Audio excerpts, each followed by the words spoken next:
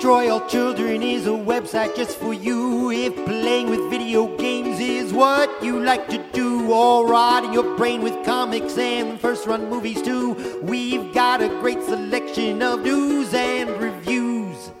So search us out on the web, you just won't get enough of all our digital madness and other fancy stuff. We'll also make you laugh until your tummy's feeling buff. Destroy All Children, you should go there now. Yeah. Hello, and welcome to Destroy All Children. I am Larry Davis. Once again, with me is George Brundle. Hi, I'm George Brundle. Hi, this episode is being recorded in advance because I don't know what kind of shape I'm going to be in to be recording things in the future, so just know this is banked ahead of time. No real news. The most recent news would be DC stopping distribution with Diamond, but that's going to be way out of date by the time this goes up, so whatever. This is a good time to talk about a certain genre of video game, which some people call Metroidvania, which is a really bad name. Yeah, it is. I prefer Pathfinder. Yeah. That makes more sense to me. Good name. Because, first of all, the Castlevania games were just aping Metroid. So that doesn't really make any sense.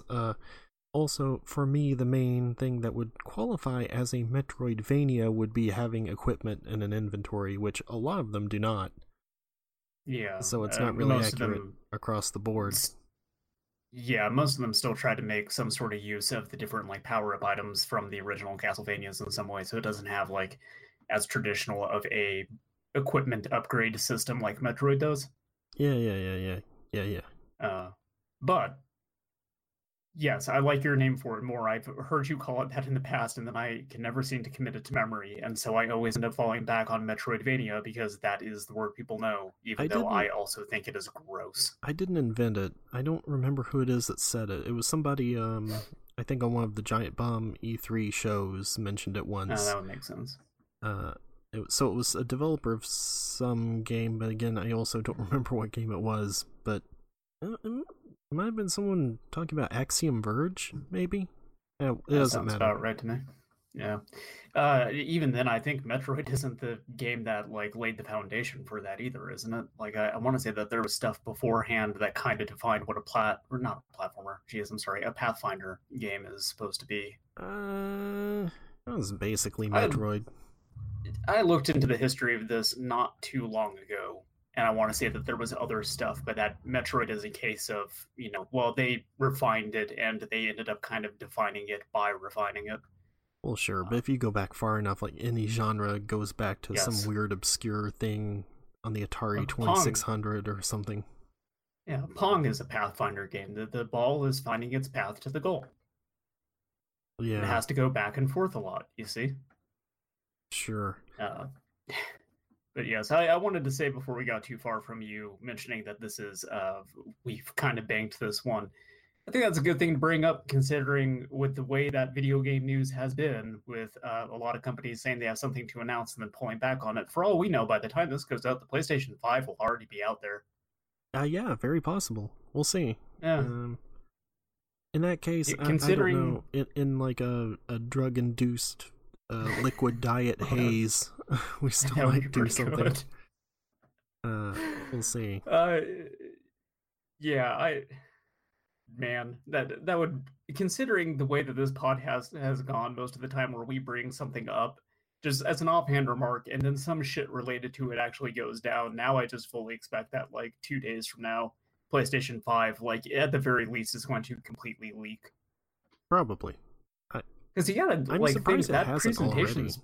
Yeah, that presentation's probably already done. I can't imagine that would have been an actual live thing. Yeah. For the record, this is being recorded on June 8th, so by the time you hear this, it would be 2 Thursdays from now, whatever that would be. Yeah. The 18th. It would be a scant 2 days after we did the Metal Gear Solid recording? Yep, that's right. But gotta get these in while I can. So, but that's good because anyway, you've been sitting on these games that you've played that we haven't really had a chance to talk about. Yeah, I've been sitting on them. I'm not Retro a huge Corner. fan of... It's the entire show this time, except for Comics Corner coming up later. I was gonna say there's a pretty alright Comics Corner coming up at the end of this podcast, but as usual, saving that for last. Save the best for last, or rather, in some cases, save the thing that nobody wants to listen to for last. Which is us talking about comics. But yeah, I'm not like a really huge fan of Pathfinder games, or at least I didn't think of myself as being one initially. There's been podcasts and video recordings and stuff of us in the past where I've kind of said, like, I don't really like Metroid. I know that Metroid's not a game that I would be a fan of, even though I've not really sat down and played it. And then as part of going back and doing all these old games on this list, I've played all those Metroid games now for the Nintendo and the SNES and the Game Boy Advance. I played Symphony of the Night. I'm through all of the GBA Castlevania games, and I think I'm coming around on the genre. Like, there's definitely been some low points in those games that I've played, but the high points have stuck with me in a way that I wasn't really anticipating. And we've already talked about Circle of the Moon, and if I remember right, I had a very middling opinion of that game, if not leaning on the sour side. Yeah. Harmony of Dissonance is a fucking banger, man. I really, really, really like this game. All right, cool. Now, on to the next one. Aria Sara's whatever. Okay, Harmony of Dissonance. What do you like about it? Soma Cruz. Yeah. Nick Cave had a song about Soma Cruz, right? That's how that went? Yeah, Soma Cruz, Gianzia, whatever it is. Castigliana Seshizana Seishizu? It's something like that. Did you just put a hex on me, buddy? Yeah, I think so. You just cast a spell on this podcast? Yeah, on the bright side, it means now I know what the outro music is. I don't need to think about it. That is true. Yeah, so like Circle of the Moon was a very, very early Game Boy Advance game. I want to say it was like a launch title, at least damn near launch. And one of the problems that game had that I didn't really encounter because I was playing it on a big ass 4K TV is that on a Game Boy Advance screen with no blacklight, like that original unit, you can't tell what the fuck is going on. Yeah. Like, everything is really... I don't know the issue would even be like play it on a big TV. It's just like having a backlight helps a lot. That game was just super dark.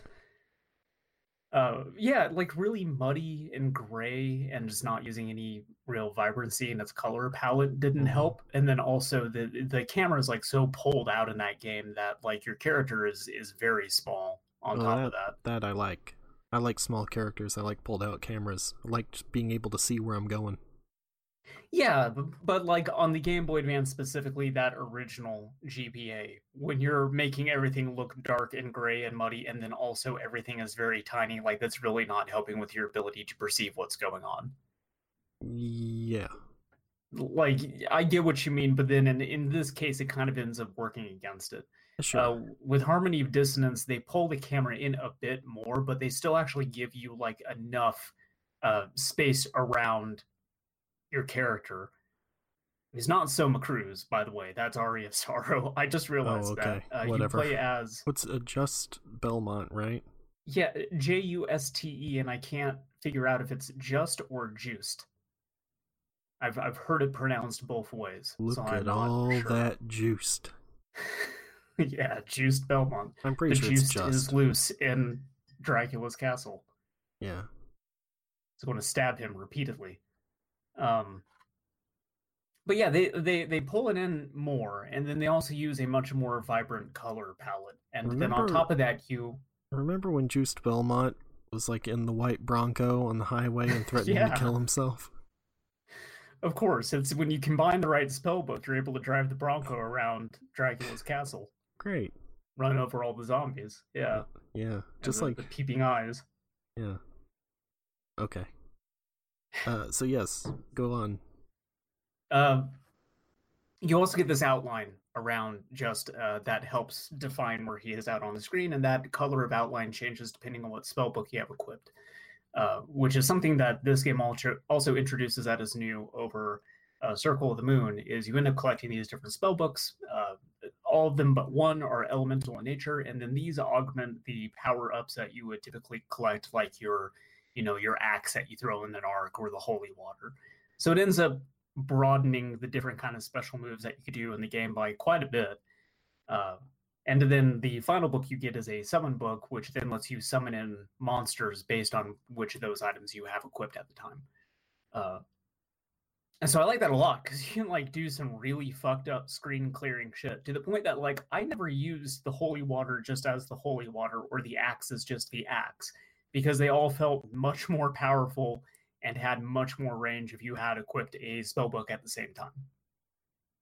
Okay. But part of the drawback to this is it also ends up kind of simplifying a lot of the game, because there's a lot of screens you could just completely wipe out some really tough enemies by just, hitting B and up.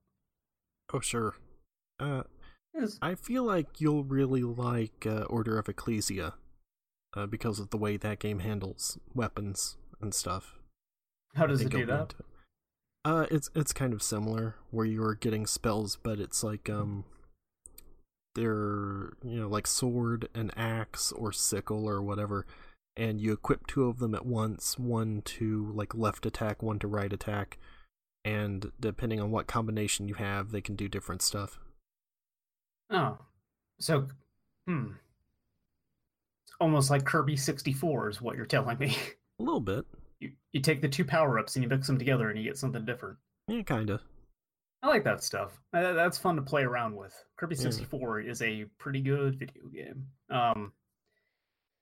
You got the spellbook thing, which is a lot of fun to play around with, but then it also kind of makes the game more easy than it should be. I think part of the problem with that is it ends up draining your mana, but it doesn't drain your hearts. So for most of the game, I just was walking around with max hearts and just not using them for anything. And I think an easier way to balance that would be if it drained both of them. Mm-hmm. Having to collect two different types of replenishing items would make you want to rely on that less. Yeah. Likewise, like I wasn't going around busting candlesticks very often, because it was like, whatever, like great hearts. I have like 300 of those. Why do I need any more? Busting candlesticks makes me feel good. That's why. It does, and that's also why actually I continued busting candlesticks and also picking up hearts, because it makes the sound and that makes my brain feel good. Mm-hmm. I really like Castlevania's sound design. I'm sorry. It's actually weird to me that you're so positive on this, because I never played what is this one? Harmony of Dissonance, right? Yes. I never played this one or the next one, Aria of Sorrow. I briefly played Circle of the Moon, and that might be why I didn't bother with the other two. I would not blame somebody playing Circle of the Moon and just saying, like, I don't want to have anything else to do with the Game Boy Advance Castlevania. Well, so then when the DS came out, I was like, I'll give this another shot, and the first one on that was Dawn of Sorrow, which is garbage. Hell yeah. And so I think then I also did not play them for quite a while, until later I went back and got Portrait of Ruin and Ecclesia. I was like, yeah, these are pretty good. So, yeah, there's bad luck at dancing school. I think part of this, like, I'm reference for the folks out there. I'm sure they'll appreciate it. Uh-huh. Get a lot of letters this week about that Warren Zevon reference. Mm-hmm. I haven't checked the email in a while. I assume nobody's wrote into it. If you have, apologies. Oops. Email Larry at destroyallchildren.com if you want an email read on the air if I ever look at it. We might get to it like a couple months after you send that in to us, maybe. Maybe. We'll get a letter about Harmony of Dissonance and we'll read it like 5 months from now. We'll wonder what the fuck that was about, because we'll completely forget recording this episode. I mean, I forget anything we talked about 2 hours after recording it, so... Oh yeah. We definitely don't listen to it. By the time it's time for me to upload, I'm usually like, wait, what was this one about? When I'm trying to write the description. You have to like click through and remember what topics came up. Yeah, basically. That's the way to do it. It sounds like you have an aversion to your own voice in the same way that I do. That is and that correct. I'm sure everybody listening to this probably also has an aversion to my voice. It's not good. Your voice is fine though. I disagree. It is sweet on my ear. Okay, sure. Yeah. I want you to feel better about yourself, buddy. Harmony of Dissonance. Harmony of Dissonance. It feels real good too, like a Castlevania game should, man. There's something about whipping shit in Castlevania that feels great. Sure, eating wall meat, whipping fishmen. That's right, except you never use healing items in Castlevania, as you revealed to me, and I asked, like, does this mean that you crack open the wall and see a chicken and you say, no thanks, and you walk away? No, I will eat a wall meat, but I do not use, like, potions or any of the inventory items because it feels like cheating.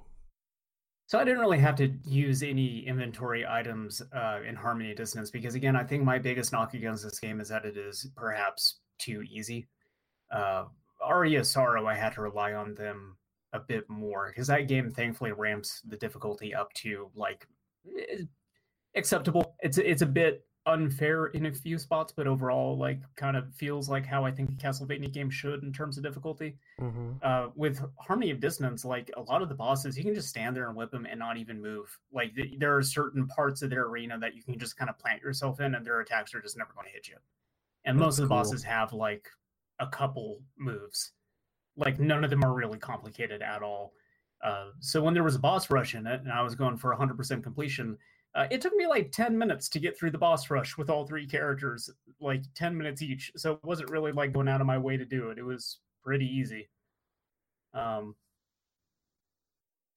like this, so something I wanted to mention about the whip though is I think that's actually maybe the issue that I have too with Aria of Sorrow and Symphony of the Night is there's something about the feeling of using the whip that's really good that I don't get with the sword-based characters in Castlevania. I prefer like, sword. I think it's the arc that I'm missing. I like the overhead arc, and then it just ending abruptly. It doesn't really have an arc though. It just like goes straight out. What? No. So at least in like Harmony of Dissonance, you actually have an arc. It will hit things behind and above you. If anything, the hitbox in Harmony of Dissonance is fucked up. Like, it is just a big, wide rectangle around that whip. I hit things that I definitely did not touch with my sprite. See, I just think of, like, the earlier ones, like NES and SNES ones, where it's just, like, behind his back and then straight in front. Yeah, but I think, like, even Rondo of Blood had, like, an actual arc to the hitbox. Maybe to the hitbox, but I think the animation was not quite. I don't know. I don't really remember. Hey, look, Dracula X is on my list because I thought, boy, what if I hated Rondo of Blood? I think it must have some sort of arc, because I think Richter does in Symphony of the Night, and I'm pretty sure that's just the exact same sprites reused. I'm relatively sure that it is. Although I don't know, they could have messed with the hitbox. I mean, that's the thing too, is Richter is totally busted in Symphony of the Night. Same with Maria. I can't remember if Maria's in the PlayStation version or if that was just in the Sega Saturn version, or was it Sega CD? Saturn, and that might be. I don't know. I never really played as Richter either. I goofed around as him because it was fun, just sort of playing as a character that the game is obviously not built around, not balanced around. That cast layout is not meant for him. Similarly, you can play as a unlockable. You have like a rival character in this game, as you did in Circle of the Moon. The plot very similar in this game to Circle of the Moon, to the point that it seems like this game is supposed to like almost be an apology for how Circle of the Moon was not great. I tried to like look it up to confirm it because I had heard just in some YouTube video from some jagoff that like apparently Igarashi was not very involved in Circle of the Moon, saw Circle of the Moon after the fact, was not pleased by Circle of the Moon, and then came back and was like, hey, no, like, I'm going to put my hands on Castlevania again and right this ship. So this is just like Dan Didio being mad about 52. and saying, This is exactly, yeah. I'm gonna make Countdown. It'll be like 52, but good. And then it was not. Sort of. I think that falls apart when you consider that 52 has some good parts to it, whereas Circle of the Moon, 52 is really good. You always confuse it with New 52. I do, yes. 52 was just the mini-series. Well, not mini, it was 52 issues. That was the one written by Grant Morrison, Greg Rucka, Mark Waid. Yeah. Who else? It was an all-star team.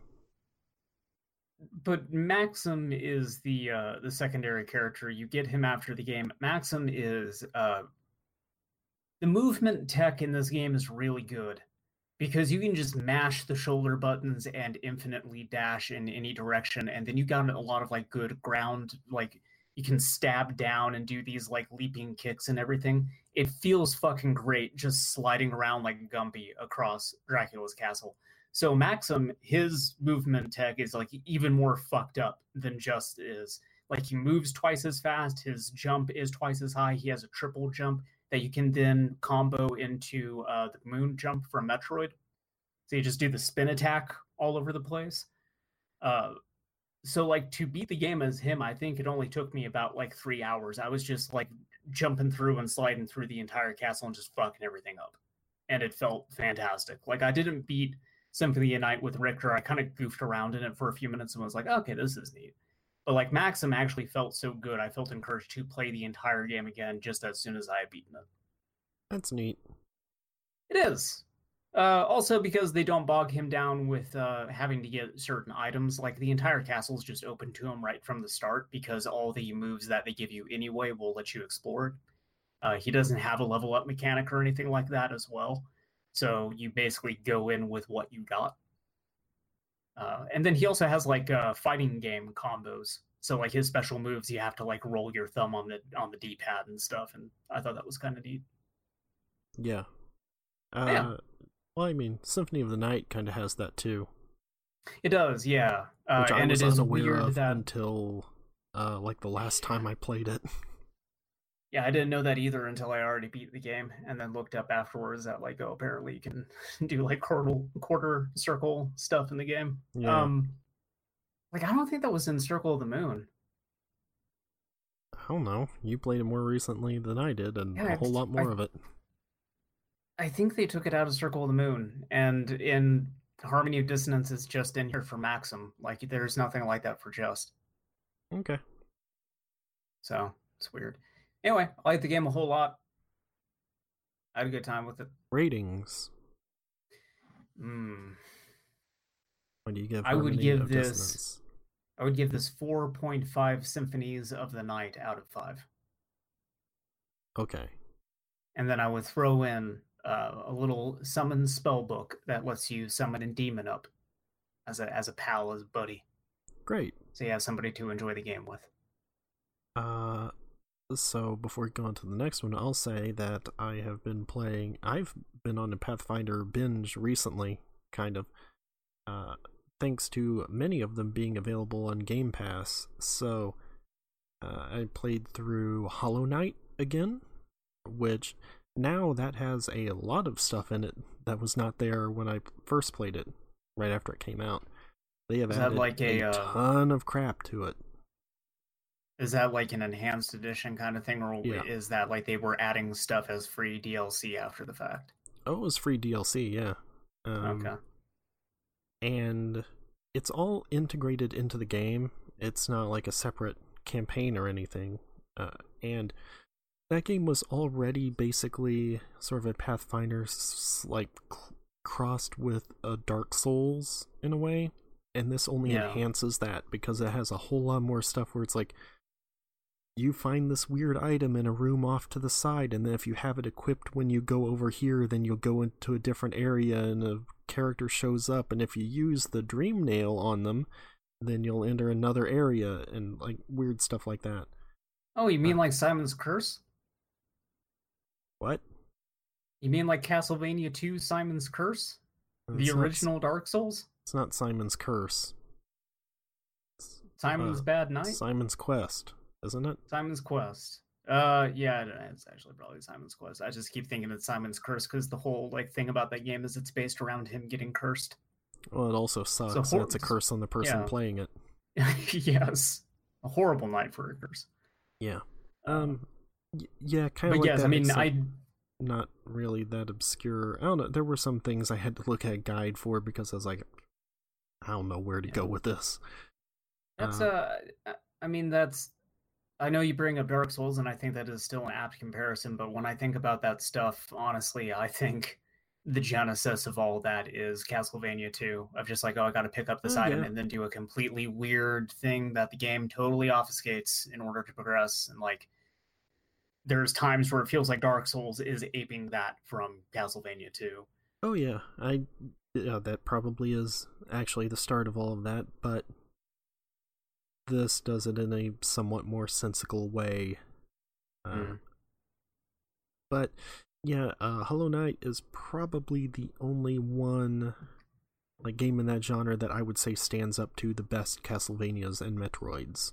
It's really, really good. I have Hollow Knight, and I really ought to like sit down and play it. I think I've probably put about a couple hours into it. And that's a long game if you want to do everything in it. That's the thing with these games though, is I often feel discouraged to do everything in them because so much of it is just like, oh, this thing was hidden behind this invisible wall. You would have had no way of knowing unless somebody told you, or you were just bumping into every wall in the game. Yeah. And like I think that's actually one thing I like about Harmony of Dissonance too, is it's very intuitive making your way through that castle. I think there's like 2 items that are hidden behind invisible walls, and you know where they're at because they give you a visual cue that there is something beyond that wall and you need to figure out how to get past it. Yeah, I think Hollow Knight is generally pretty good about that stuff. But the map is maybe not as precise as I would like, and so that sort of leads to some issues. And there really should be more fast travel points. That was kind of a problem when trying to get everything.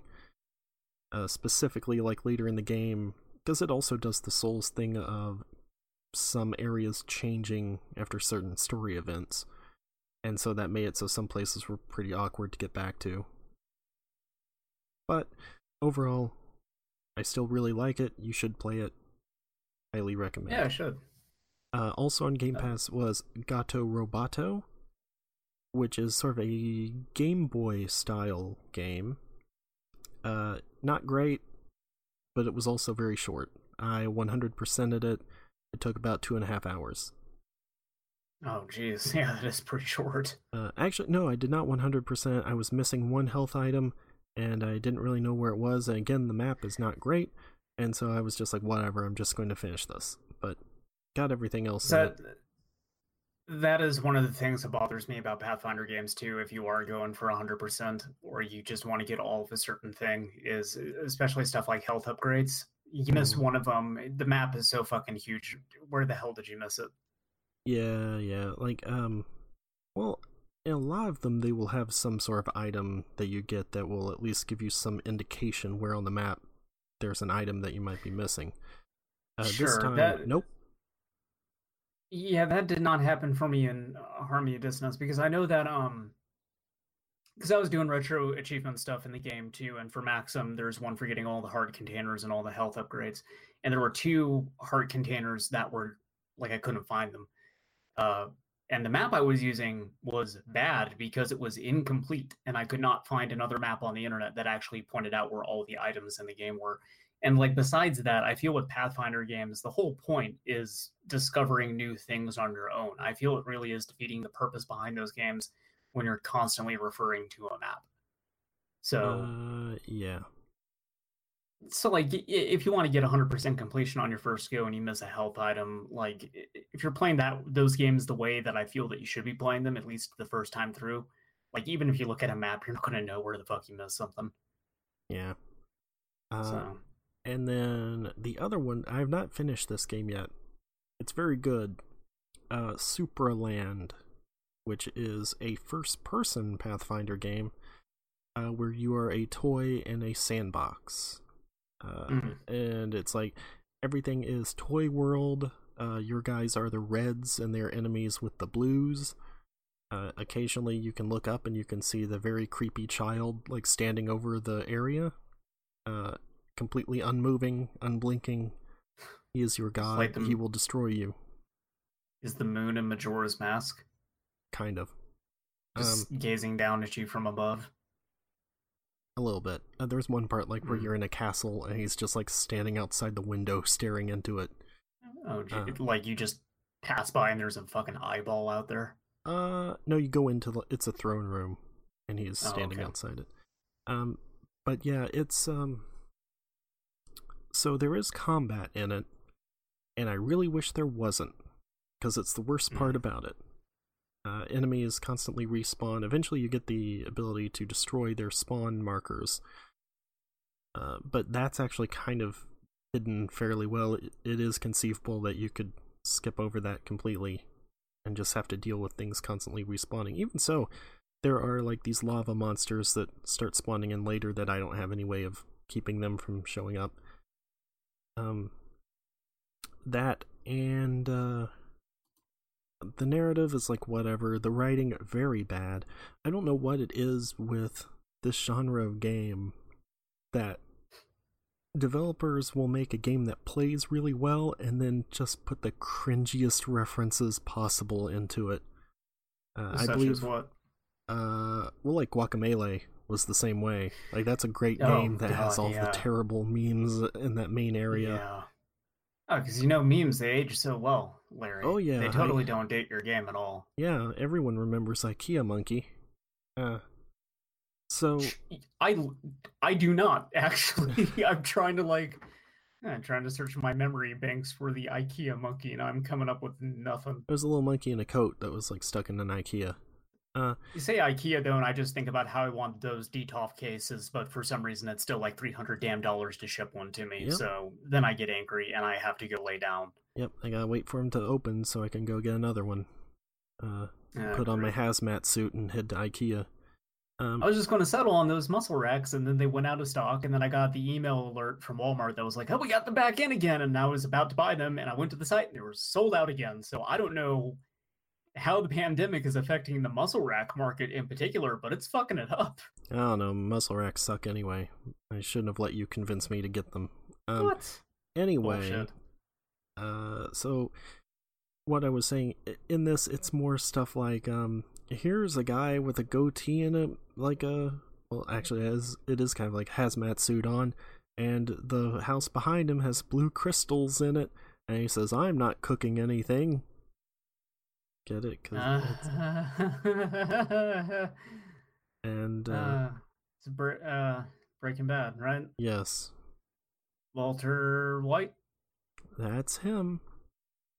That, and Jesse you'll find like dead bodies around other toys, and it's like, you know, Goku or Link or whatever, Vault Boy, something like that, and you get like items from them. I don't think the writer, I don't think English is his first language. There's a lot of stuff in here that seems poorly translated.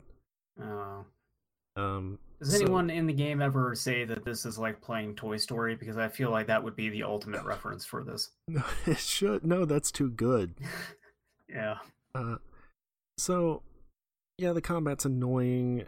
I should like it because it has a bit of a Quake vibe to it, especially once you get the gun and once you have once the gun can fire more rapidly and you don't have to worry about ammo and everything.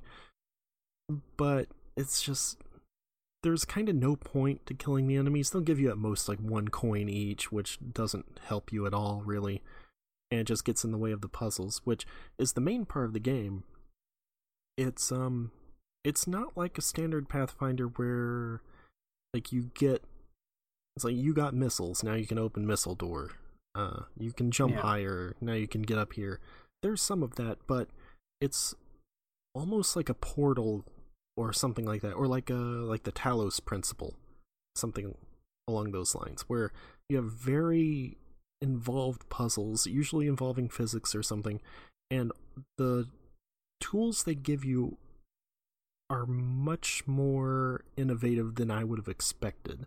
It's not like just like double jump. You get like triple jump and stuff like that, but some of the traversal stuff you get, there's one ability in particular that I don't want to spoil that was really cool, and it makes you realize there are things that you won't notice going through the first time, where then if you go back to previous areas, you could be like, oh, this is here for a reason. I can use this item with this to get up there, if that makes sense.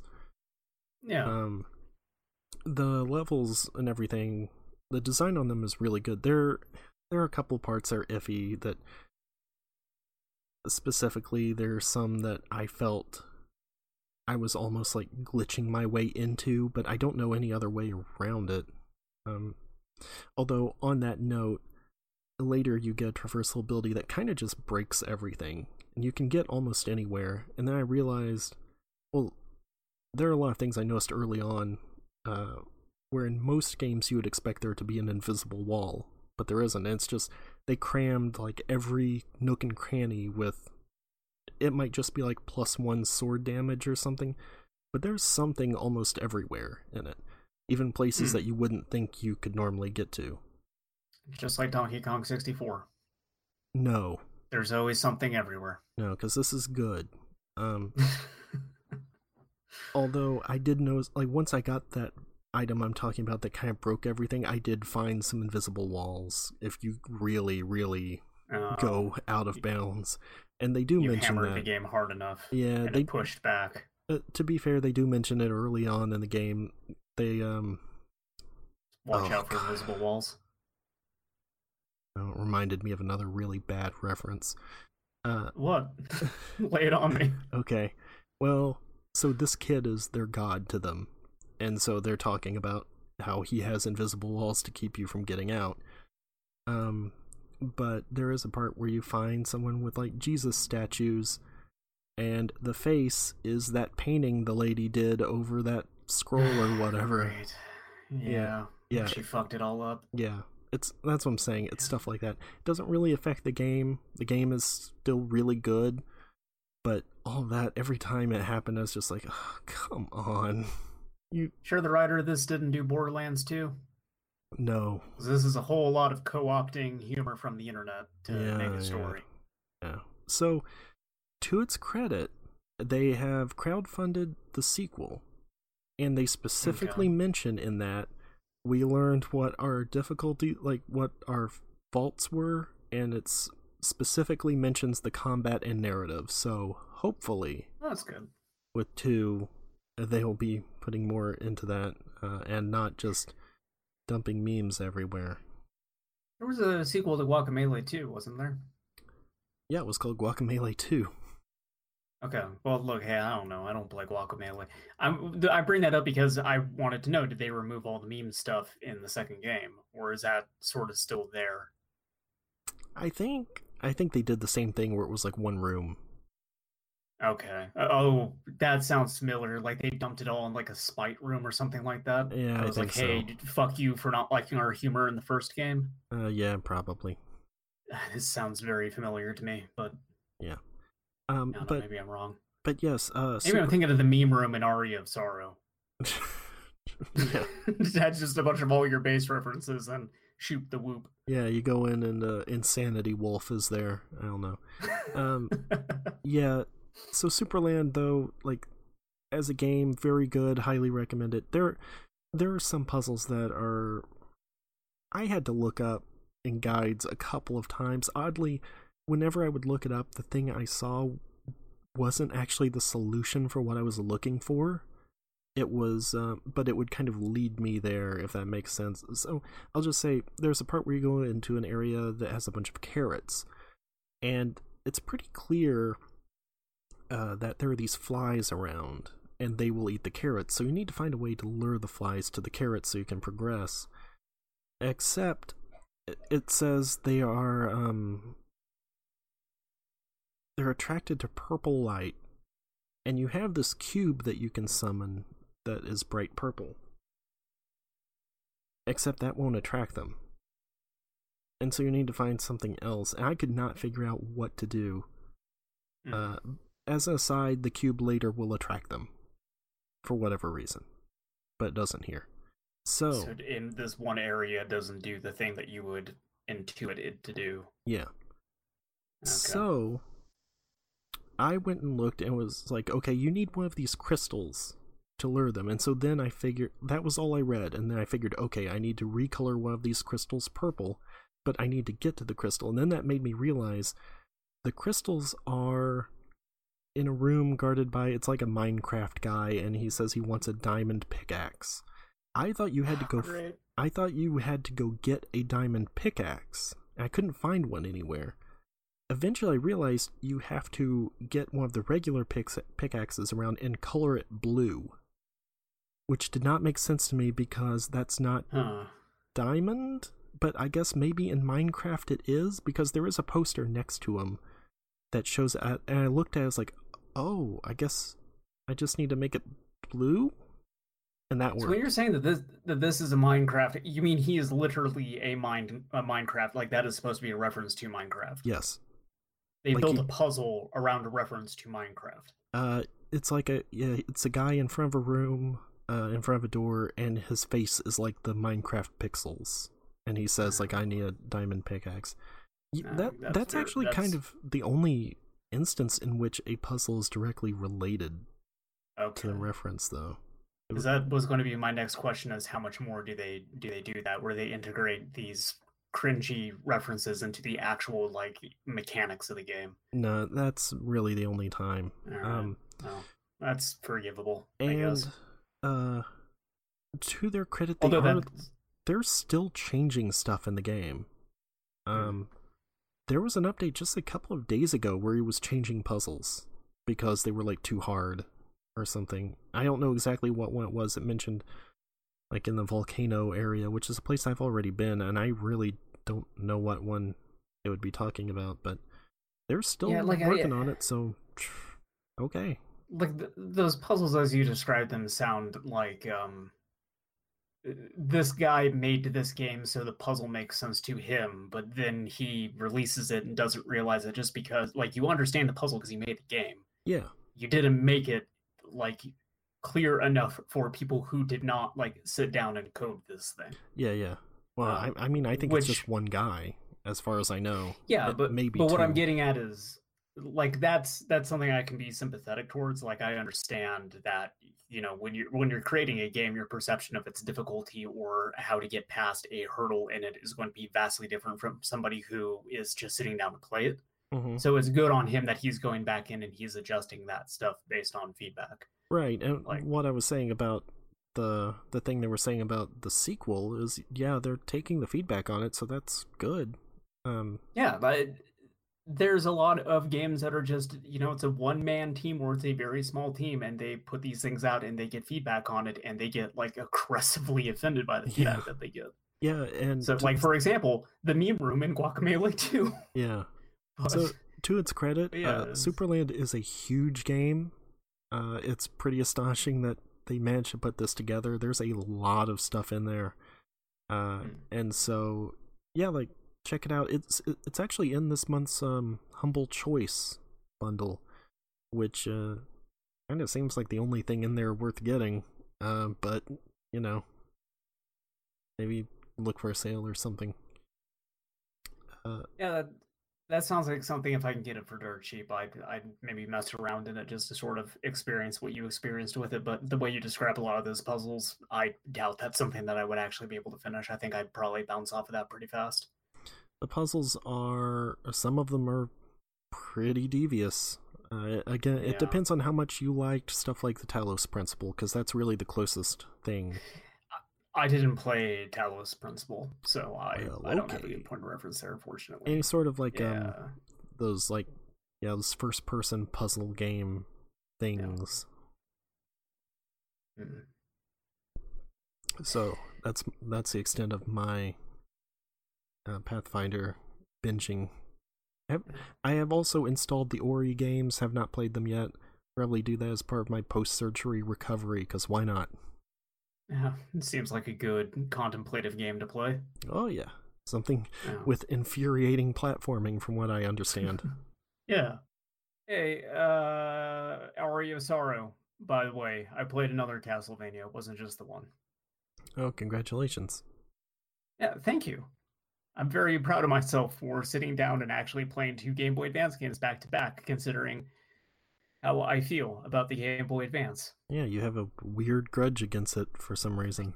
I do not like it. I think it is a garbage handheld. It's probably the worst handheld that Nintendo has put out, and I'm counting the Virtual Boy in that. What about the Switch? Switch is better. Switch is better than the Game Boy Advance. I said it. I stand by it. I will continue to stand by it. I will never change my opinion on this. Disagree. Well, that's part of what makes the podcast so interesting. Sure. Aria of Sorrow, I would kind of put about on the same level as Circle of the Moon, in that I have a very middling to somewhat negative opinion on it. Which is a shame, because after Harmony of Dissonance, I was so excited for just more of that I really went into this thing expecting I was going to love the hell out of it, because it's also like held up as one of the best Game Boy Advance games of all time. But I really wanted to like it, and I just kind of felt like I kept hitting walls in the game that like made me feel worse and worse and worse about my time playing it. In this game, you play as Soma Cruz. You're actually Dracula, turns out. Whoops. Uh-oh. Wait, no, he isn't. Dracula. Yes, he is. Soma Cruz isn't Dracula. He is Dracula. So the premise of this game is that the Belmonts have finally found a way to completely rid Dracula of his powers and banish him, and that is somehow sealing Castlevania inside of a solar eclipse. But then, like, Dracula's spirit ends up going into another body, which is Soma Cruz. He's born on the same day as the castle being sealed into the eclipse. But Soma doesn't know that he is Dracula and that he has Dracula's powers.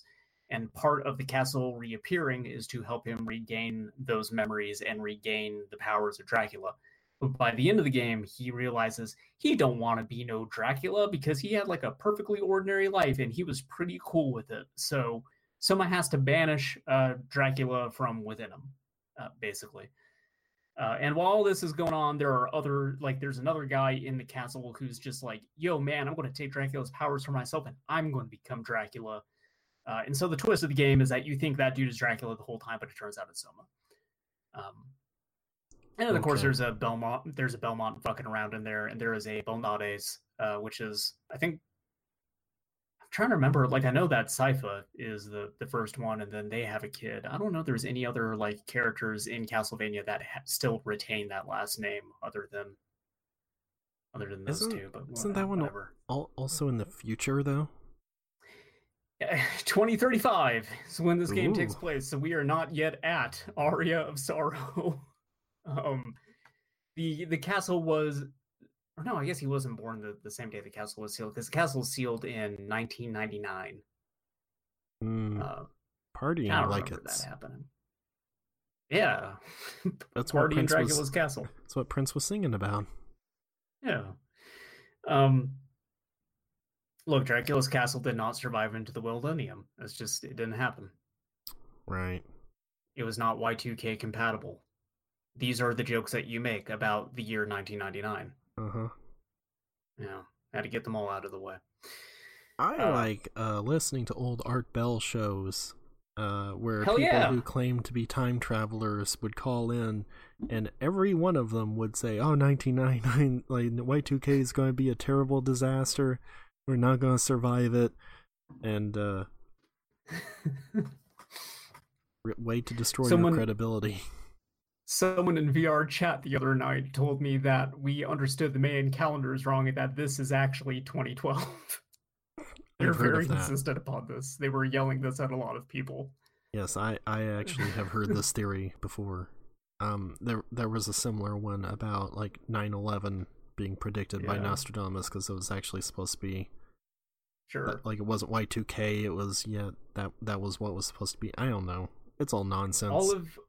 All of this reminds me of the time that I was at the post office to get my passport made, and this old lady, because there was just a huge line, because there always is inside the post office, and this old lady kept trying to tell me about the fucking Bible code. Tell me about the Bible code.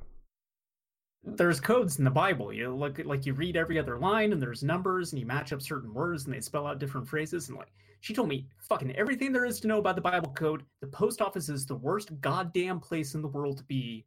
I fucking hate it. I do not like going into the post office. The people who are in there are fucking insane.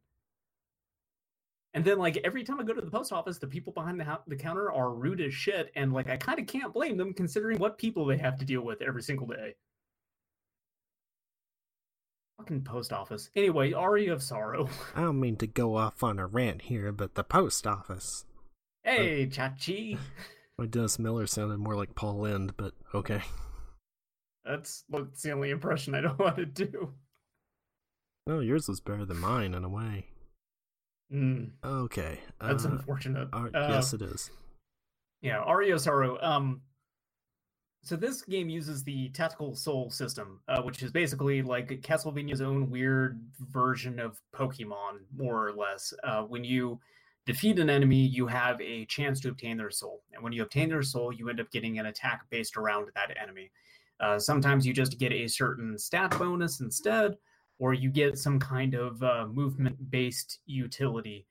But most of them are attacks. So instead of getting the traditional, like I picked up the axe and I can throw the axe, you would defeat one of the bone enemies and now you can throw a bone just like you would throw the axe in the other games. And then you would have blue, red, and yellow souls. Red is attack. Yellow is... yellow and blue, I keep wanting to flip in my mind. Yellow is the stuff that's just like, oh, I have +5 to Constitution or +16 to Strength. And then blue is your movement utility thing. So, like, you have one that will turn you into a bat and you can fly around, which is obviously a thing from Symphony of the Night. Or, I don't know if you... how do you feel about the Water Temple and Ocarina of Time, Larry Davis? It's the best. Everyone it's great, loves right? it. Don't you... You love going into the menu and switching the boots around all the time, right? Uh-huh.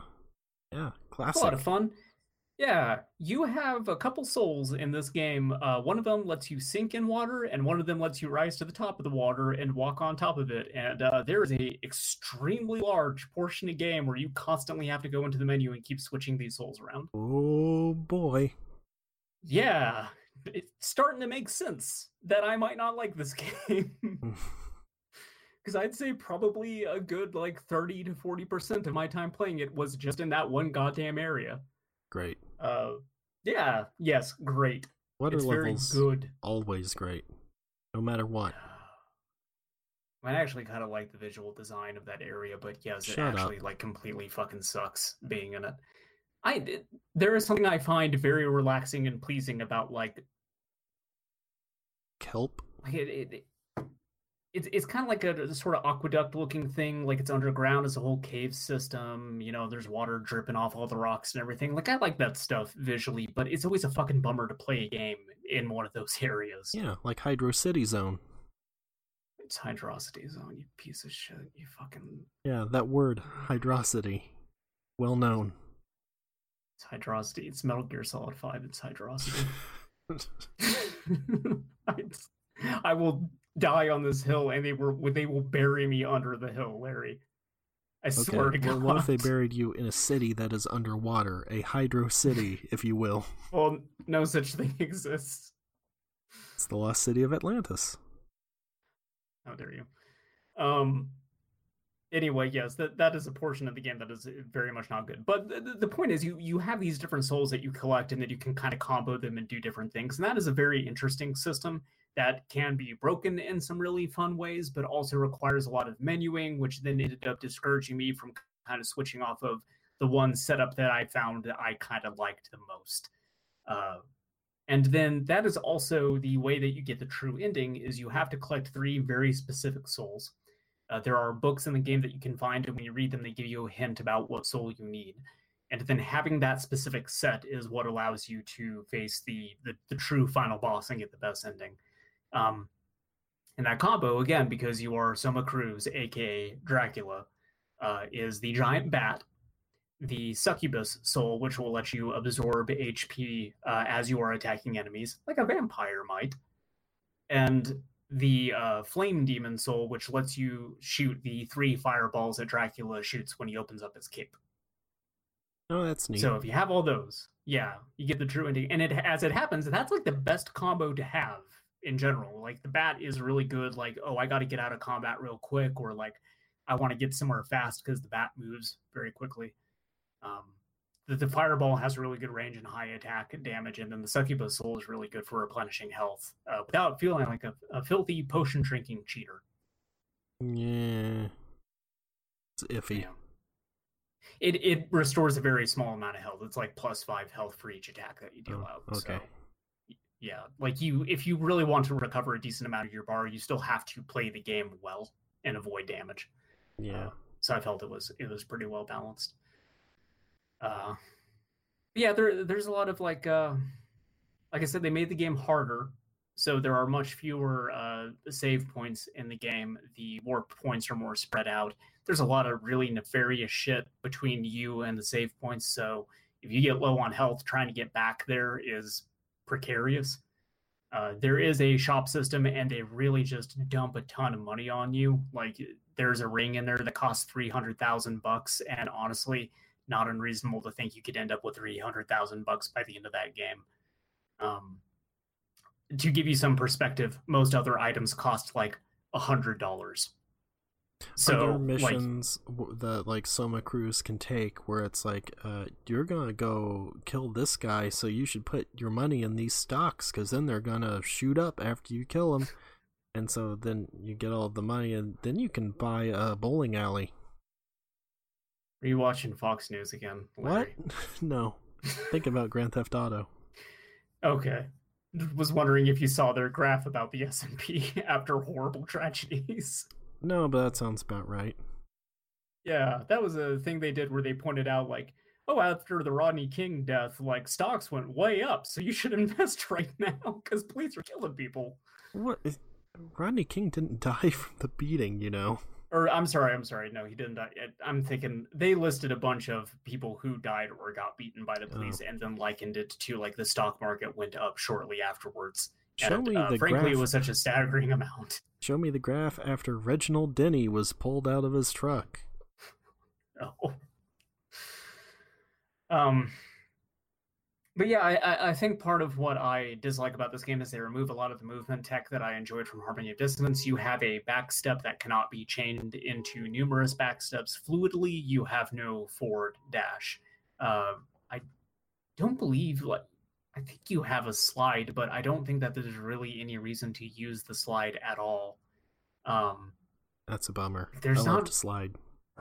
I think there's a double jump, but it's tied to one of the souls. So at some point, you're just going to have to make the decision to take it off. And then, of course, like a lot of the progression is then based around what souls you're getting. So none of the progression can be too limited by the souls you're getting. Like there are some that you will get for defeating certain bosses that then open up new areas. But they also have to balance it around the other souls that you could just accrue by defeating random enemies. So the progression in the game doesn't feel as like thoughtful necessarily as it does in other Castlevania games. Like it felt like more of that castle was open to me, I guess, in a really weird way. Like the progression just didn't feel good. The bosses are harder, like I said. So I've found a few of them I had to just stock up on a bunch of potions and just start chugging them all in the middle of the fight. The fight against Julius Belmont, I think is his name. Like, he has a ridiculous amount of HP. Jay Bauman. Yep, that's right. Film lover. He shows up and misunderstands Joker, and then you have to fight him.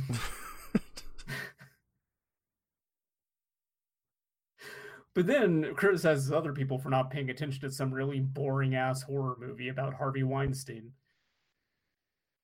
Okay. Yeah, that's OJ. But yeah, I feel that this was kind of a weird... They just kind of pulled back from some of the stuff that felt good about Harmony of Dissonance. They put you in a water level for way too damn long. There's a lot more backtracking in this over areas that just kind of aren't fun to traverse because, again, they're very, very precarious. I don't know. It's fine. I guess like it's an okay Castlevania game, but it just didn't really like grab me in the way Harmony of Dissonance did. It's kind of hard to explain as to where exactly my disconnect with it is. I just know that I feel that disconnect with it. It's unfortunate. I give it 2.5 Symphonies of the Nights out of 5. Okay, great. I was going to say ratings, but you beat me to it. Yep. Wraps beat it up. you to it, and then the stocks are going to go up. Woo! Great. Time to look at my portfolio, which does not exist.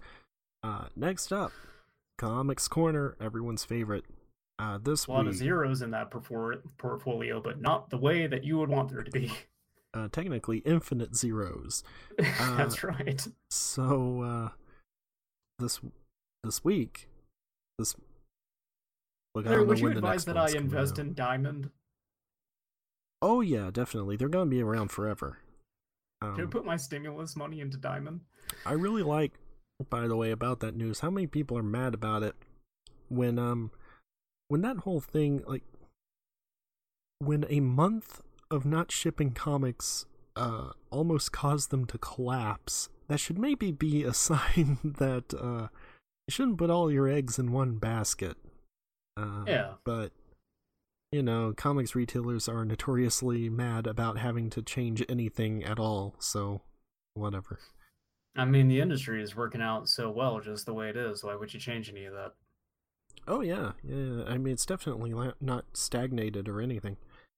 Yeah, it hasn't been on the verge of collapse almost constantly since the 90s?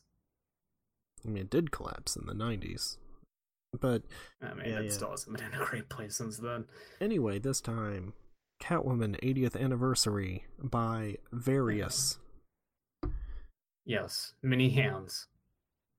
Uh-huh. Yeah. So again, I'm sorry, that is a reference to it's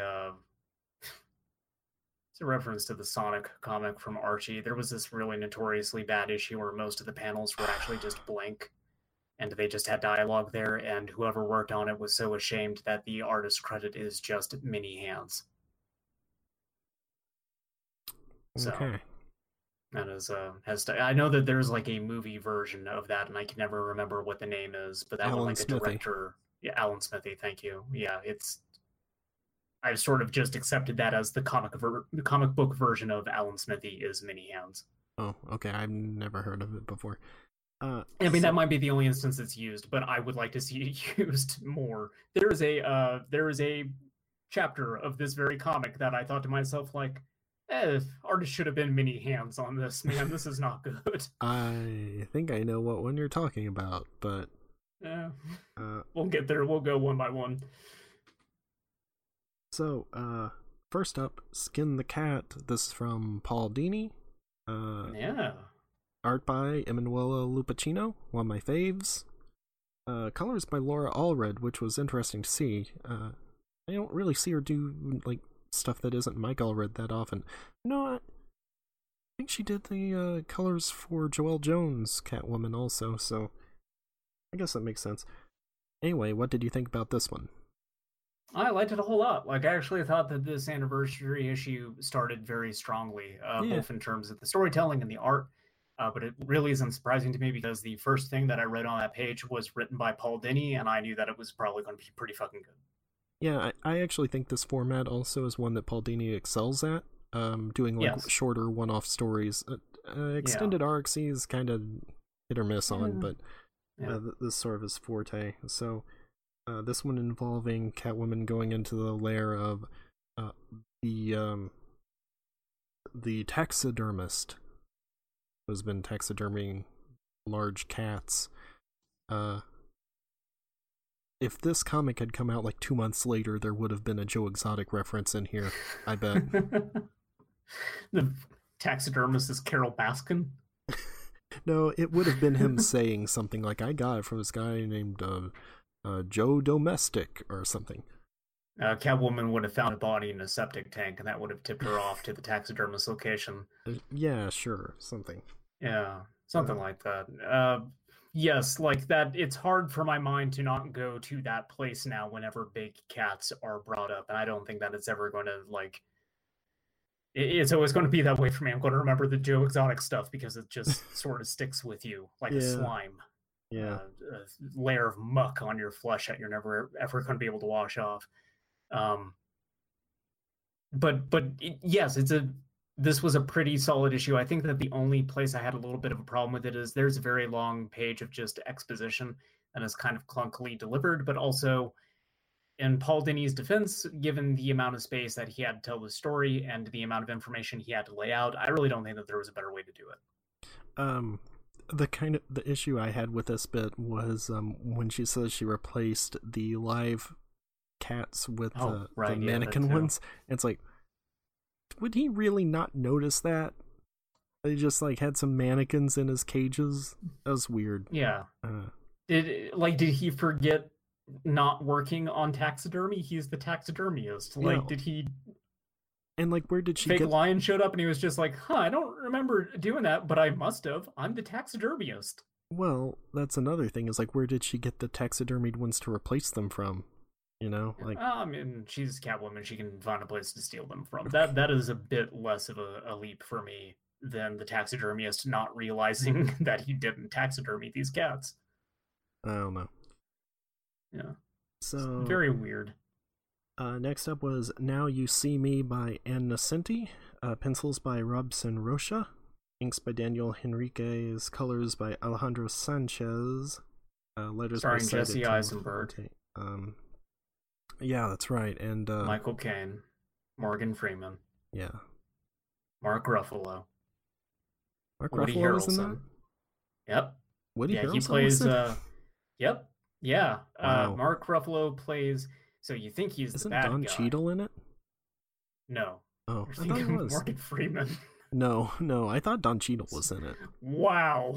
Oh, I'm thinking of Ocean's 11. Actually. Yeah, you're. That's not far off. I mean, that movie is a very weak attempt at an Ocean's 11. Yes, so that makes exactly. Sense. Yeah, real quick, Mark Ruffalo, he plays like the villain. He's like he's like your Zenigata of this movie. Like, he's constantly stomping on his hat because those magicians keep getting away from me. But then it turns out at the end of the movie, the greatest trick of all, it's all misdirection, smoke and mirrors. It turns out he was actually one of the good guys. He was in on it the entire time and giving them their orders. And he's this like master magician thief. And that movie is fucking bad and it sucks and stupid. And I can't believe they made another one. The Prestige. That's a really great movie. That is a good version of what Now You See Me is. Yeah. Real shame about Now You See Me though.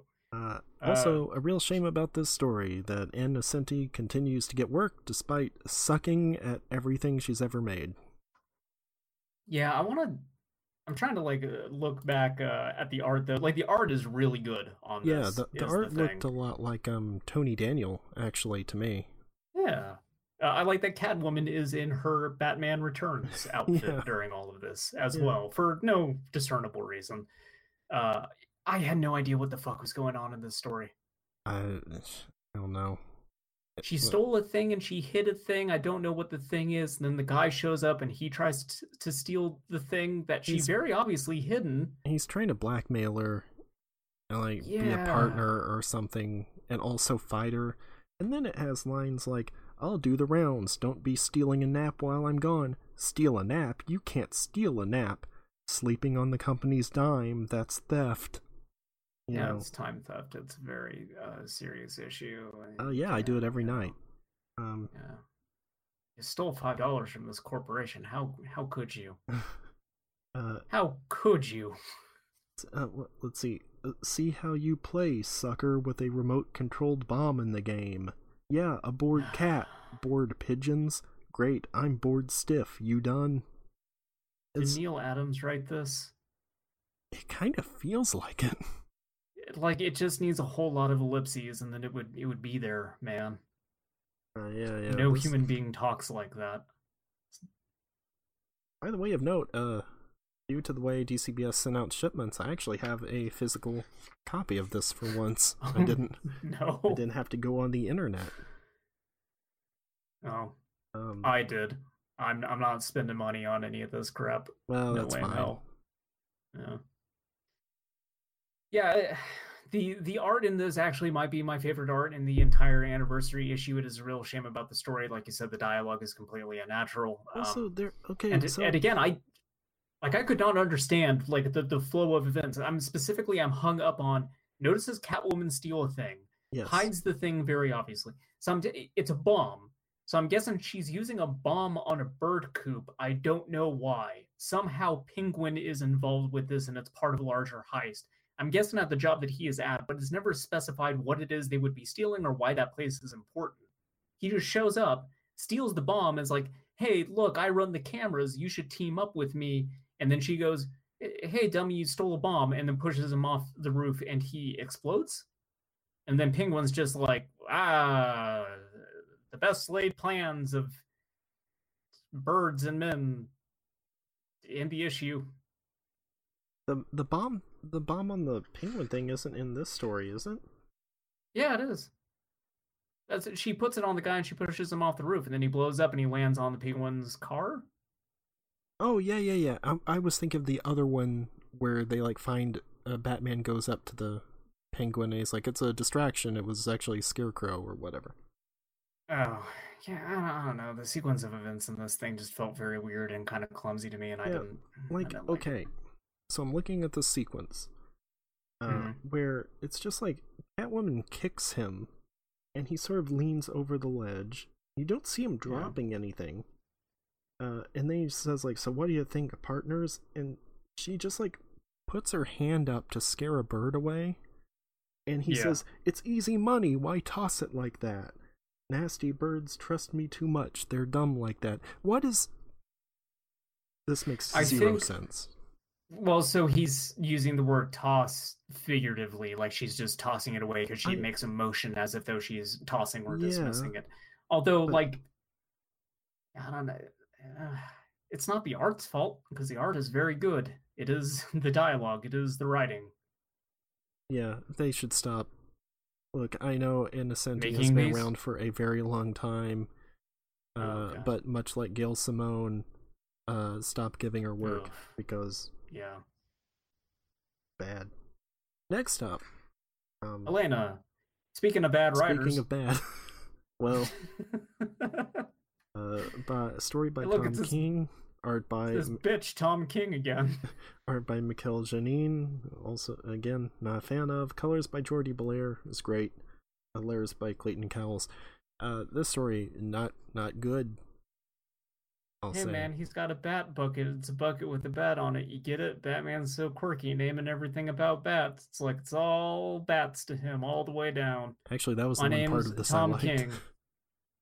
Sure, that is the. Yeah, because it's like the one part of this issue that has like any kind of humor or humanity to it, and the rest of it is very boring. Yep. It's just Selina gets preggo, so this is like I guess this is supposed to be Earth 2 because it would be about the birth of Helena Wayne, Huntress. Selina gets pregnant and then decides the best thing to do is go fight bad guys while bulging, which looks very stupid. Yes, so I was going to say it looks very dumb. Also, does not endear me to her character. Nope, or even Bruce really for allowing it to happen. Yeah, because she's just like, why don't you try to stop me? And he's just like, well, I could try, but like, she wouldn't listen to me. And she's like, oh yeah, you're right. Like, okay, great. You're both pieces of shit. Thank you. Yeah. Great contribution to the canon, Tom King. And then at the end, it's a weird bit where they're in a graveyard. It's old Selina and grown-up Helena. And she says something like, you're like him. You see the good in everything. What? No? Bruce Batman's incredibly pessimist. Like, yeah. It's a gross misunderstanding of his character. There's also like the other takeaway I got from this was the bit where like Catwoman has the big baby bump inner skin type suit, and I thought, oh no, this is definitely somebody's fetish. Yeah. Somebody's fucking honking it to this Tom King comic right now. Yeah. God. I don't get what it is about Tom King that he just seems to not understand Batman. It's so weird. I don't know. I don't know. Look, the Tom King Defender has logged on. At the same time, I'm not going to defend this because this was suck. Yeah, it's a pretty bad issue. The art didn't bother me, I think, in the same way it bothered you. I mean, I'm also not a huge fan of Mikhail Janin's artwork, but the nicest thing I can say about it is I found it inoffensive this time. There were parts of it that were okay, and there were others that were not. It felt less stiff than it normally does to me, although it was still kind of stiff. Despite the visual of pregnant Selena, like that page looked all right. The fight scenes and everything. The composition was there. The visual was still very ridiculous. Yeah. But yeah. So thank you, Mikhail, for the decent compositions in this Batman story that you penciled. Right. But next was this one, The Catwoman of Earth by Jeff Parker and Jonathan Case. This one was really good. This is the Batman 66 team. That was a good book. Yeah. And then it got canceled, but it put a smile on my face from the very first panel where Catwoman was like, I know Batman's out of town because he would be all over a science fair. Yeah. Yes, I just thought that, like, okay, felony is taking place and all this business. So if you just told me that one line of dialogue without any art, without any visual cue that this was Batman 66, I think that would actually be enough to clue me in, because that is an extremely Adam West Batman thing for Batman to be into. Yeah. The Batman 66 series was really good. Yeah. I also really like this bit, the UFO alert of all times. And the UFO shows up and her henchman is like, boss, what if they're space cops? What if you shut up, Paul? I liked it. This was a good story. Yeah, it is pretty good. There's some female empowerment stuff in here that does not necessarily feel like shoehorned in or something, which I think is probably a very easy pit to fall into when you are telling a one shot in this kind of space. Like everything about it felt natural and good, and it had a decent flow to it. Yeah, Catwoman I like it. Kills some aliens with a ray gun. Yes, and then the female alien is the only one that's left, and they're just like, all right, let's go fuck up the Eiffel Tower. Yeah. Take off in this UFO. Park me over the Louvre. I'm gonna steal the Mona Lisa, because why not? Batman's not here. Yeah, no, he's not at the science fair. I don't know where he is. People should be concerned about that, but they're not.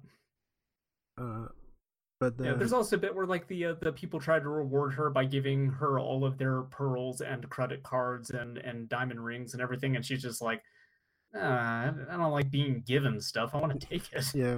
Yeah, that was good too. Yeah. Next up was A Cat of Nine Tails, written by many hands. Written by Liam Sharp, which is interesting. I don't know that I've ever seen him writing anything before.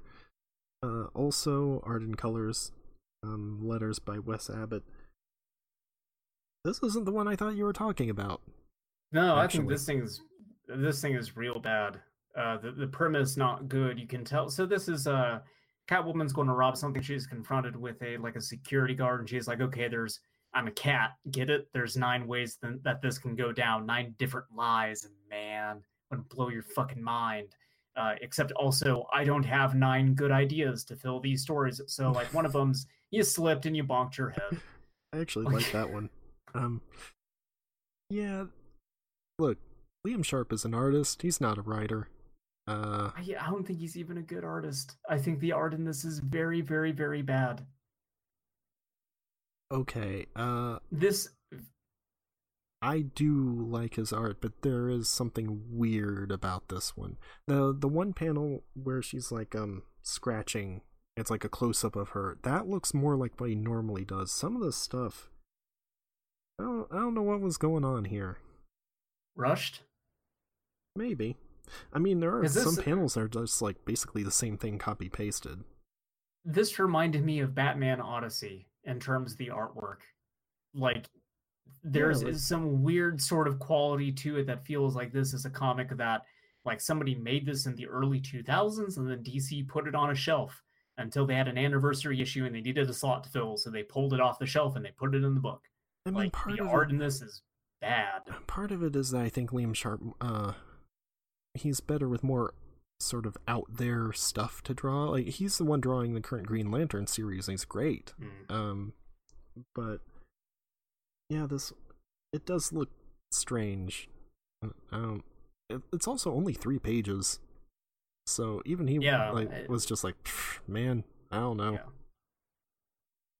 That's the thing. If you're submitting a 3-page story, I also think like you should have put more time into the artwork, man. Like, that's not that much ground to cover. I don't know how busy he was, but like, I can't imagine that you're so busy you can't fucking buckle down and get 3 pages done. Like, that's not a lot of work. To me, this feels like a fill-in, like something else went through or something. Yeah, maybe. I don't know. Like, that could be the case, but also like 3 pages ain't that much. Like, just cut the story at that point. Yeah. Whatever. Like, but yeah, like, besides that too, I don't think the story itself is very good. The premise is very basic. I think that, you know, the angle that they're going at with, you know, cats have 9 lives is just fucking Christ, man. Like, yeah, I get it. Cats, it's her whole thing. But then again, like, I feel that he didn't have a good story for each of those 9 lives. Like, some of them just felt too similar. It was just like, oh, we fight and I do a little bit of damage to you, or we fight and I kill you, or we fight and you kill me. Like, all right, great. That you're a third of the way there, bud. Anyway, next was Little Bird, story by Mindy Newell, art by Lee Garbett, colors by Alex Sinclair, letters by Tom Napolitano. Hey, Tommy! Gabagoo! This is weird. I'm drawing a blank. What was this one again? This is the one about the Jewish, lady in the nursing home, and she was the mezuzah. I don't. She had this object that was important to her. It was passed down through her family, and I guess she adopted Selina Kyle. And Selina, at some point, became so infatuated with this object that she stole it.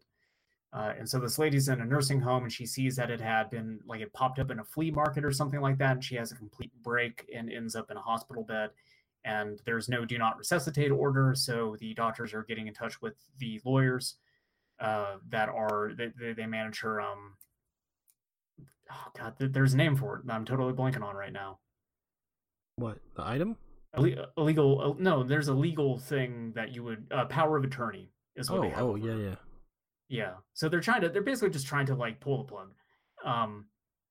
And then Selina in the background is kind of, I guess, going over the things that she had learned from this lady and is getting this item back to give to her on her deathbed. But also, like, I got kind of confused at first because I almost thought that the bits with the old lady was like a flash forward to Selina Kyle. Yeah, and I don't know why because I thought this that otherwise seems to take place around year 1. Yes. But then there's also this very strange dream sequence later on with the Nazi guy. Oh, right, yeah, the Nazi therapist. Yeah, and also Batman wearing a suit, and they went for something here. Yeah, but I'm not sure they stuck the landing is the thing. No. I do like the bit of Batman showing up while she is an escort and then paying for her time to talk to her for a few minutes before being like, this is fucking pointless, I'm out. Yeah, just jumping out a window. Yeah, keep the change. Too many double entendres. I can't talk to you right now. Yeah. Batman's a good boy. How dare you? This one, I don't even know if I liked or disliked it. It was just so weird. Yeah. Because I don't remember there being sort of any connection between Selina and, like, any sort of Jewishness before. Like, if you did this with Ben Grimm or something, like, yeah, sure. It makes sense. Kitty Pryde, why not? But, I don't know. I don't know if that actually is a previous thing or if it was made up for this or what. I was not aware that she was adopted by anyone necessarily. I thought that her thing was that she was in an orphanage and never got out of the orphanage and then just sort of ended up on the streets. Yeah, I guess it was supposed to be a foster home, but yeah, I don't Oh, I don't remember any of that. because there's stuff about her protecting like an orphanage or a foster home, like in the and like No Easy Way Down and everything, like that the whole arc with Black Mask. Yeah, It's like was it it that or was it just establishes. about Holly? I thought it was mostly Well, just about Holly. I think it's about both of them. I think they both came from the same place. Is the thing, and she's trying to protect that orphanage, and then I want to see the orphanage gets Yeah, burned down or blown up because of Black Mask, and that's what makes her go on this revenge spree. that Um, sounds familiar. and since it is referencing year one, it would take place in that specific continuity, so the connection would be there. So I think it establishes this, but I don't know anything in particular specifically about this character, this woman who is raising her. I'm pretty sure this is just made up for this, which is a very strange thing to just come up with whole cloth. But okay. Yeah, I'm not sure. I don't, and like you, I don't know whether or not I enjoyed it. The bit that was weird to me is actually that bit where Batman is talking to her while she's an escort, because like Catwoman's played around with double entendres and stuff. Like I get it, she's supposed to be sort of like a seductress kind of character, but also like straight up talking about being on her knees and everything is like kind of a little bit weird. Like I'm not used to Catwoman being that blatant and on the nose about it. The bit about like box and jewels also was yeah. Okay. I'll show you my box if you show me your jewels is the specific line from that. Yeah. Like, hey, look, man, this was early on in her career where she was still actually an escort, so maybe she was just a lot more like open about that kind of stuff. So I can kind of see it, but also a little weird considering that most of the Catwoman stuff I've read recently has been Tom King, where to reference that Tom King story, the way she put it is being domesticated, like being taken in by Batman and kind of chilling out. Also, at the same time, she wasn't even like that in year one, which was written by Frank Miller. So yeah, that is a very good point. That Frank Miller would have actually had been way more explicit about it, actually. Yeah. Well, of course, and yet he wasn't. That was like within the pages of the regular Batman comic back then. That so is true. Yeah. Next up, it's weird. Next, it's weird. Born to Kill. It's a good title. I know. Written by Chuck Dixon, penciled by Kelly Jones, inked by Danny Mickey, colored by Steve Oliff, and lettered by Tom Orzechowski. Yeah, that looks like probably how you would say it. Yeah, doing my Tim Heidecker here. Tom Zeckow. It's fucking fake name on this card. Why would you give this to me to read? This one, I like the story. I do not know why Kelly Jones drew Catwoman like a lump of jelly in a purple trash bag. This is very weird. Especially the villain was Clayface, so she needed to be just as malleable. I guess it looks weird. There's a lot of boob flop going on in the pages of Born to Kill. There's a lot of everything going on here. Yeah. Her face, it looks like a cartoon version of Maggie Gyllenhaal is where I kind of fell with this. A little bit. Yeah, there's something like, plump and yet malleable about the way that Catwoman looks in this thing. The physicality of her seems kind of all over the place. I mean, Kelly Jones, his specialty is drawing weird monsters and everything. So of course, like Clayface looks great here. And yes, I wanted to bring that up. The Clayface looks fantastic and very threatening in this, but Catwoman, it's really weird. There is a bit where early on when she's noticing that there is that Clayface may be afoot. There is a guy on this boat who has a lump of clay on his head, and she's got some of it between her fingers, and it's kind of sticking between them. I like that they pointed out that it was mud, because if I just saw that with no dialogue, I would have a lot of questions. Yep. When I first looked at that panel, I was like, wait, what? And then she said mud. So I was like, well, okay. Yeah. So I appreciate them pointing that out, because it looked like that guy got poo-pooed on. It just looked like a bunch of shit, much like the art in this chapter.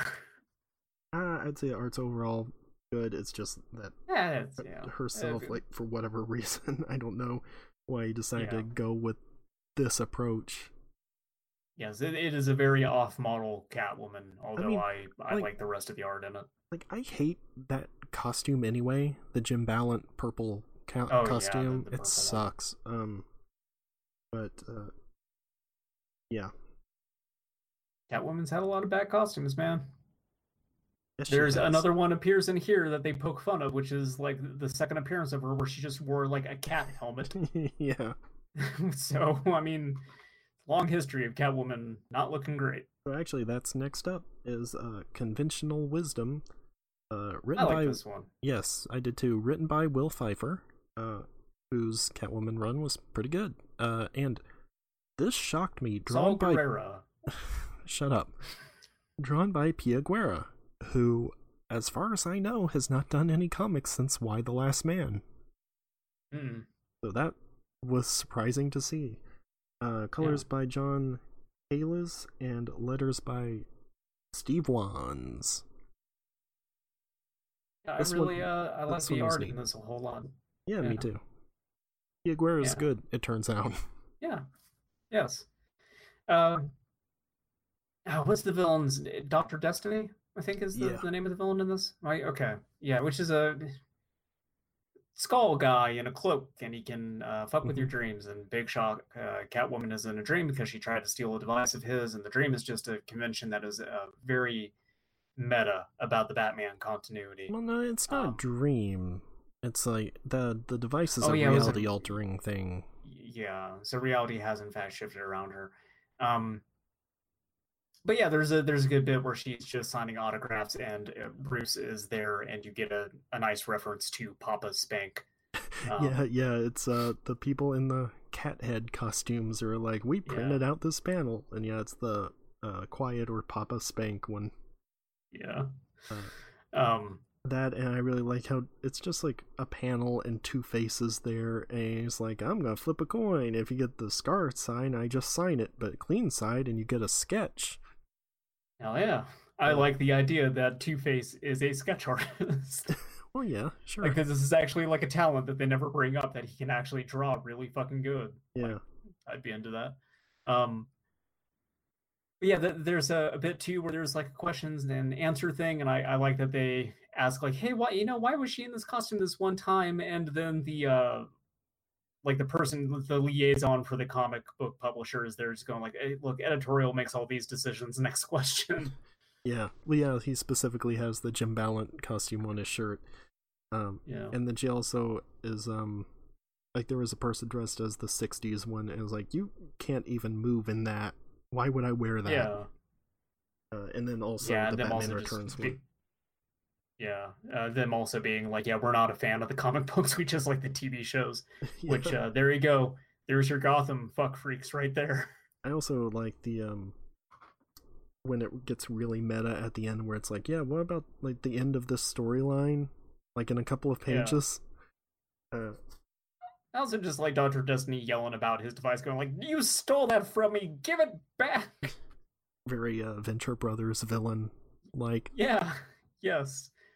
Especially when she then breaks it, and it is actually just a skull man instead of a man in a skull mask. Like, I'm not super familiar with Dr. Destiny, but I'm into his aesthetic. I mean, he kind of just looks like Taskmaster. Yeah, I mean, Taskmaster looks pretty good, unless it's the Taskmaster from the movie, in which case. Yeah. Less said about that, the better. Yeah, it's fine. That movie is canceled, thanks to the coronavirus.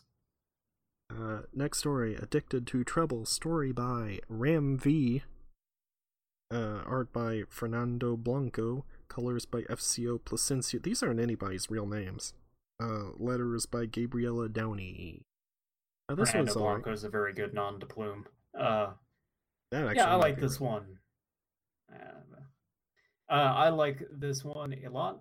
This is Molly is not talking. She's kind of in a very despondent state. She's mute. And so Catwoman is taking her... Fugue, not mute. Fugue. I'm sorry, I did not hear you too well. Yeah, she's in a fugue state. So they take her, or Catwoman takes her away from Gotham and is ferrying her to the other side of the country. A bit of a road trip, but this gets to a point where she just gets into a huge fight in a bar, and that is actually kind of what shakes Molly out of this. But the thing that I really liked about this issue was her makeshift Catwoman costume that she put together to go rob a convenience store. That was pretty good. I have an issue with this. Oh no. Something I hate whenever comics do it. That bit with the bar fight. It is a 2-page spread. You're supposed to read across the top first, but those first two, like across the top, it is not one continuous panel. Which means whenever that happens, I will read the top of the left page and then go down, down that page and then realize, oh, this was supposed to go across, even though they're 2 separate panels. Which I hate. Don't do that. That's the Comics horizontal 101. orientation. Yeah, it's Bendis did that a lot in Powers, which would irritate me because he would have a series of panels, and I would be reading down the left page and then be like, "Oh, this was supposed to go across first." So what the correct way to do that would be then if you want something to be read from top to bottom, you would do that on the left side, and then the entire rest of the panel or the entire rest of the page would need to be consumed by a panel that is very clearly read from left to right. Correct?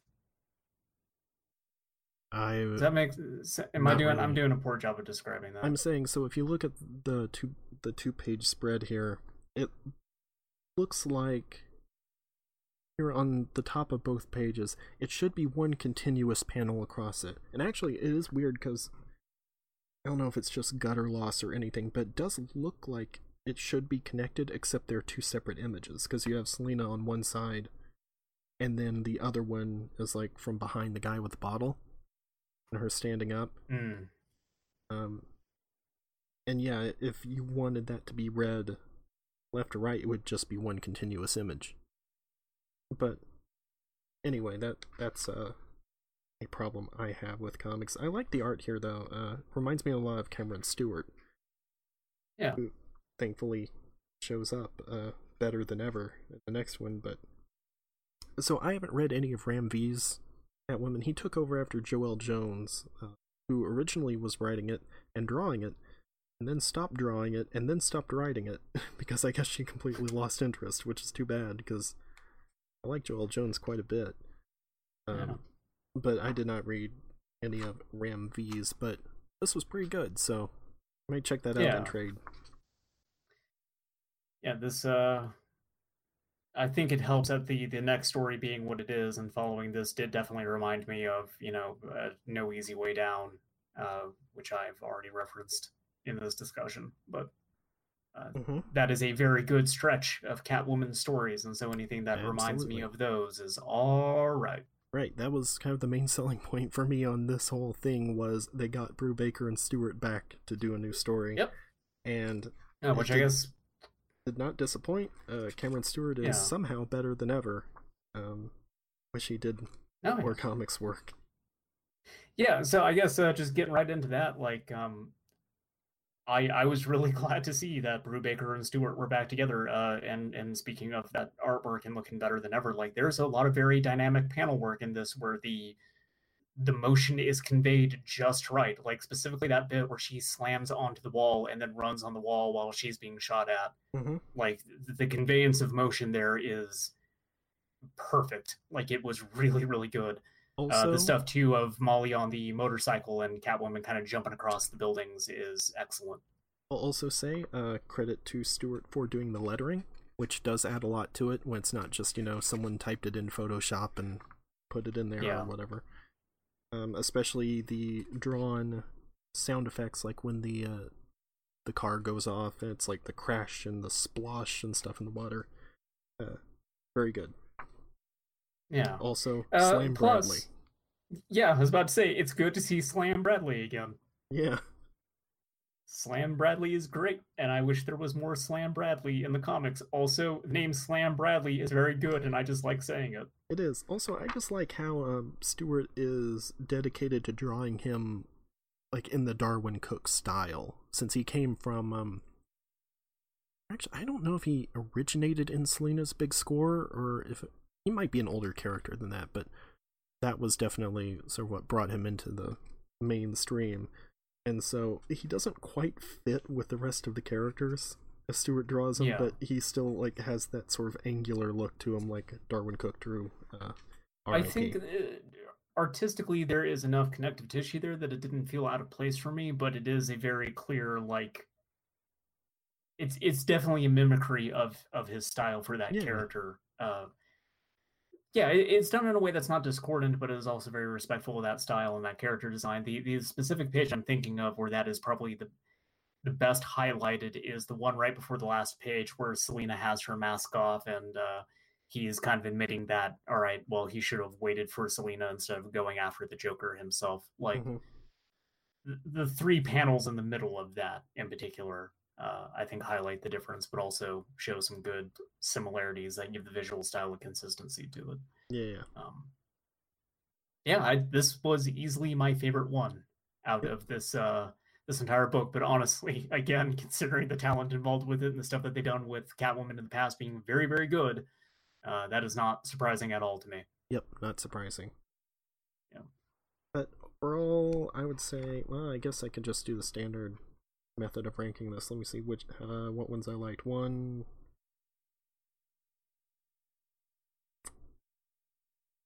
3, 4, 5, 6. I guess 6 out of 10.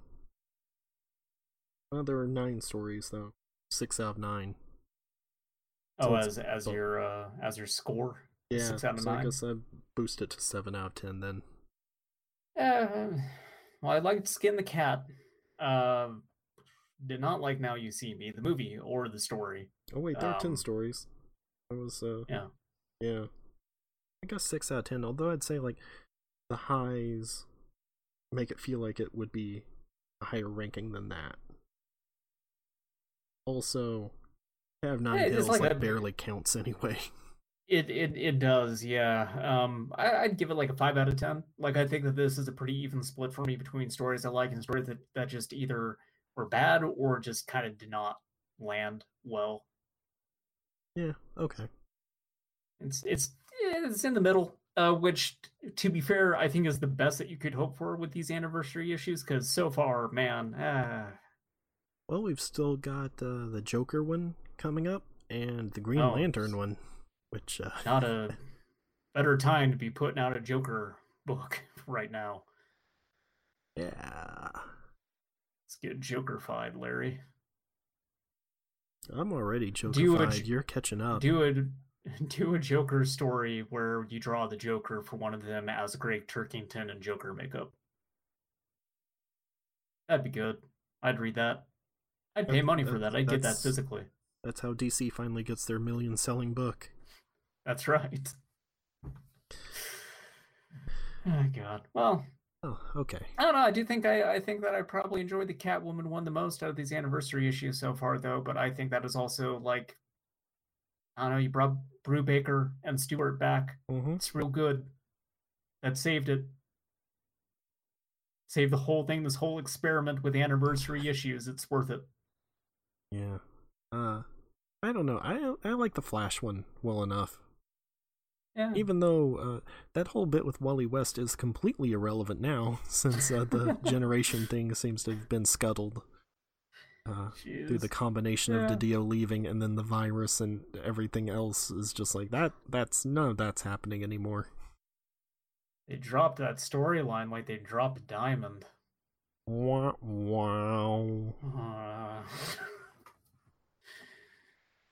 Well, I think that's about it. Comic books, video games. That's a podcast, right? Technically, yeah. Yeah, now it's just time to get some of your teeth ripped out of your head. Oh, yeah. Can't wait. Yeah, then you can call it a week. I'm over here playing Donkey Kong 64. You're getting your teeth removed. I don't envy you. You got the worst end of this deal. That's right. I wish my teeth were ripped out of my head and I was drugged up to play that game. Put a little whiskey in my coffee this morning because I know that as soon as I'm done with this, I gotta go back to the Donkey Kong mines. I mean, you don't have to. No, you're doing this to yourself. I know. Most people would slit their wrists for attention, but instead I play Donkey Kong 64. Somebody please pay attention to me. I need help. You done? Nah. With Donkey Kong? No, I'm never done with that. No, just in this podcast? Yes. I'm finished with the podcast. Goodbye, dinosaurs. Thank you.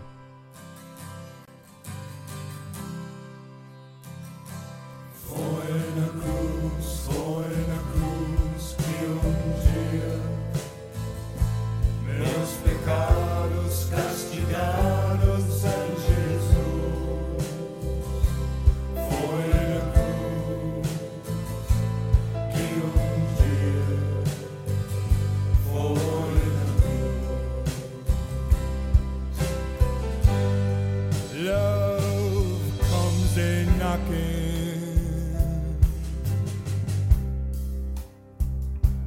Comes a knocking